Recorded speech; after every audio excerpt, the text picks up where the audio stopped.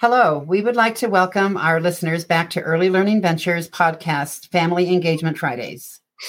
Today we have Arlan Preblud with us from We Don't Waste. Welcome, Arlan. Well, thank you, Sue. It's a pleasure to be with you, and I look forward to talking to your listeners. Can you start by just telling us a little bit about yourself and your organization? Starting by myself, I was born and raised in Denver, Colorado for the most part. I've lived in other places, but I call this home.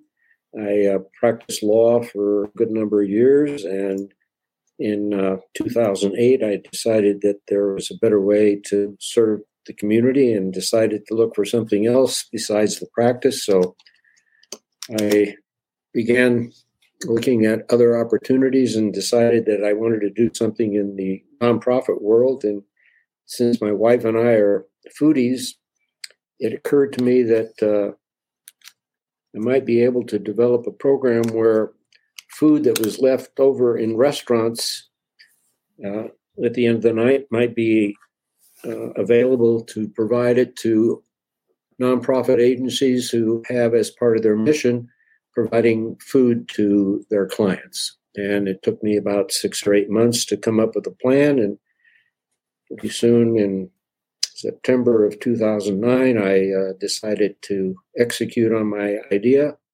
Had a Volvo station wagon. I put the seats down, bought a tarp, and started calling on initially caterers, because I found out in my work figuring out how to do this that caterers often prepare in excess of what is anticipated in an event, and they have food left over. And it was correct, because as you may know, if you plan a party for 250 people and only 200 attend, well, the caterer doesn't plan for 250, they plan for 275, because they don't want Sue calling them up the next day and say, oh, my guests didn't get fed. So I convinced these caterers to take any food that they hadn't plated that was available, and they took it back to their commissaries. They put it in aluminum foils and covered it, marked it, and put it in their coolers, and called me, and I picked it up and started distributing it to community-based agencies. So that's how I started about 13, 14 years ago. Wow, that sounds great and very much needed, I'm sure. It certainly was. Was that the beginning of the mobile food markets I heard about? No, the mobile food markets really didn't begin until 2019. Okay, can you expand on that and let us know about those? Sure. In Denver as a city, there's about 50 food deserts, and a food desert is defined as an economically depressed area that doesn't have a supermarket or a major grocery outlet to support the folks in that area. And as a result, they suffer from food insecurity in a substantial way, much more than other parts of the city. So we mapped the city, we found those 50 food deserts, and then we overlaid the mapping with where we were delivering food to community-based agencies, and we found that there were a substantial number of locations where we weren't able to provide community-based agencies with the food. So we then did further study, and we decided that we would open 2 mobile markets, one at Garden Place, which is a DPS school on the south side of I-70. And then we also found a place on the north side of I-70 at Focus Resource Center. And we set those up as mobile markets, and they were designed as farmers markets where people could literally walk through the lines of the food that we had put out for display and pick and choose what they wanted, rather than being handed a bag with food in it and end up at home with that bag and realize that some of the food that was in there was not to their liking, or they didn't know what it was or how to prepare it. And too often the food was thrown away. So we wanted to create these farmers markets, mobile markets, so that people could shop with dignity. And we were very successful with that until COVID hit. Mm.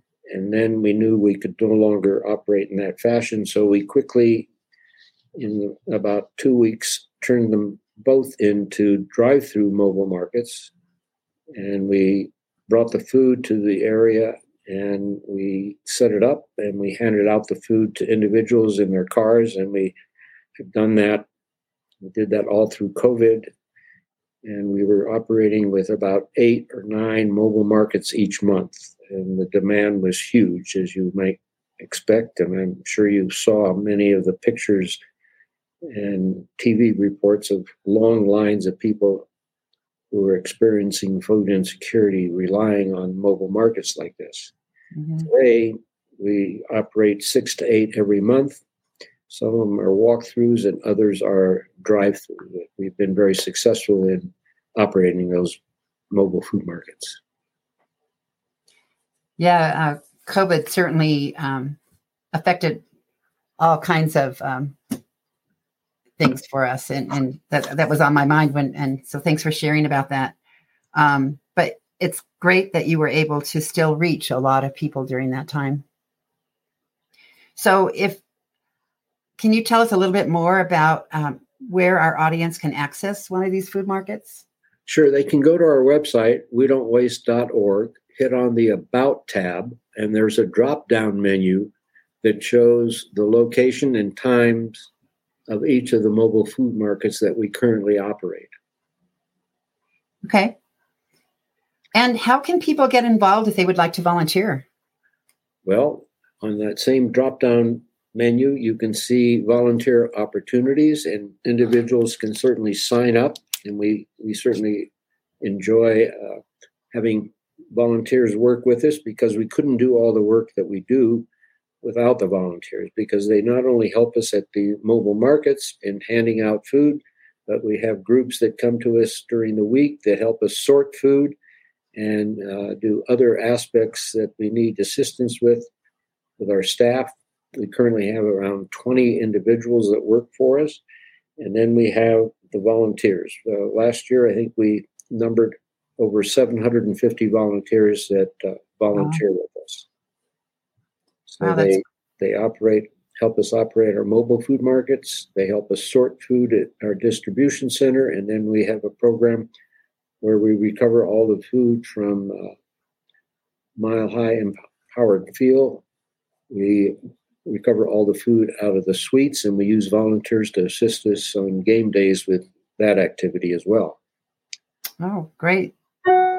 So at the beginning, you were talking about you started getting food from different caterers, and you still do that? We do, although we now, because of the need that we have and the volume of food that we require in order to meet the demands of the community, we have about 150 food donors now, and they run anywhere from, as I said, Empower Field. We get all the food out of all of the sports venues. We also have food from wholesalers, retailers, manufacturers.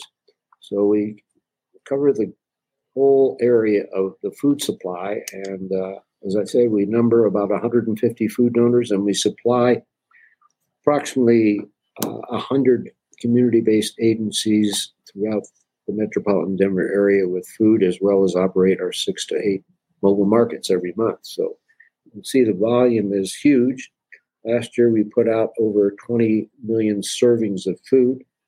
And this year, we anticipate exceeding that number. We figure that we provide food to over 500,000 people in the metropolitan Denver area each year. Wow. So I think you already answered this question, but maybe you can expand on it some more. So what separates We Don't Waste from food pantries and food banks? Is that the mobile food markets mostly, or? Well, no, it's a combination of things, because we are not a food pantry or a food bank. We are a distribution center where we aggregate all the food that we get. And what sets us apart is our ability to be nimble and the ability to change almost at a moment's notice based upon the demands in the community. And, we're the largest independent food recoverer in the state of Colorado, which has been rewarded to us by the awards that we have received. We were voted as the small nonprofit of the year in 2015, followed by the large nonprofit of the year in 2019.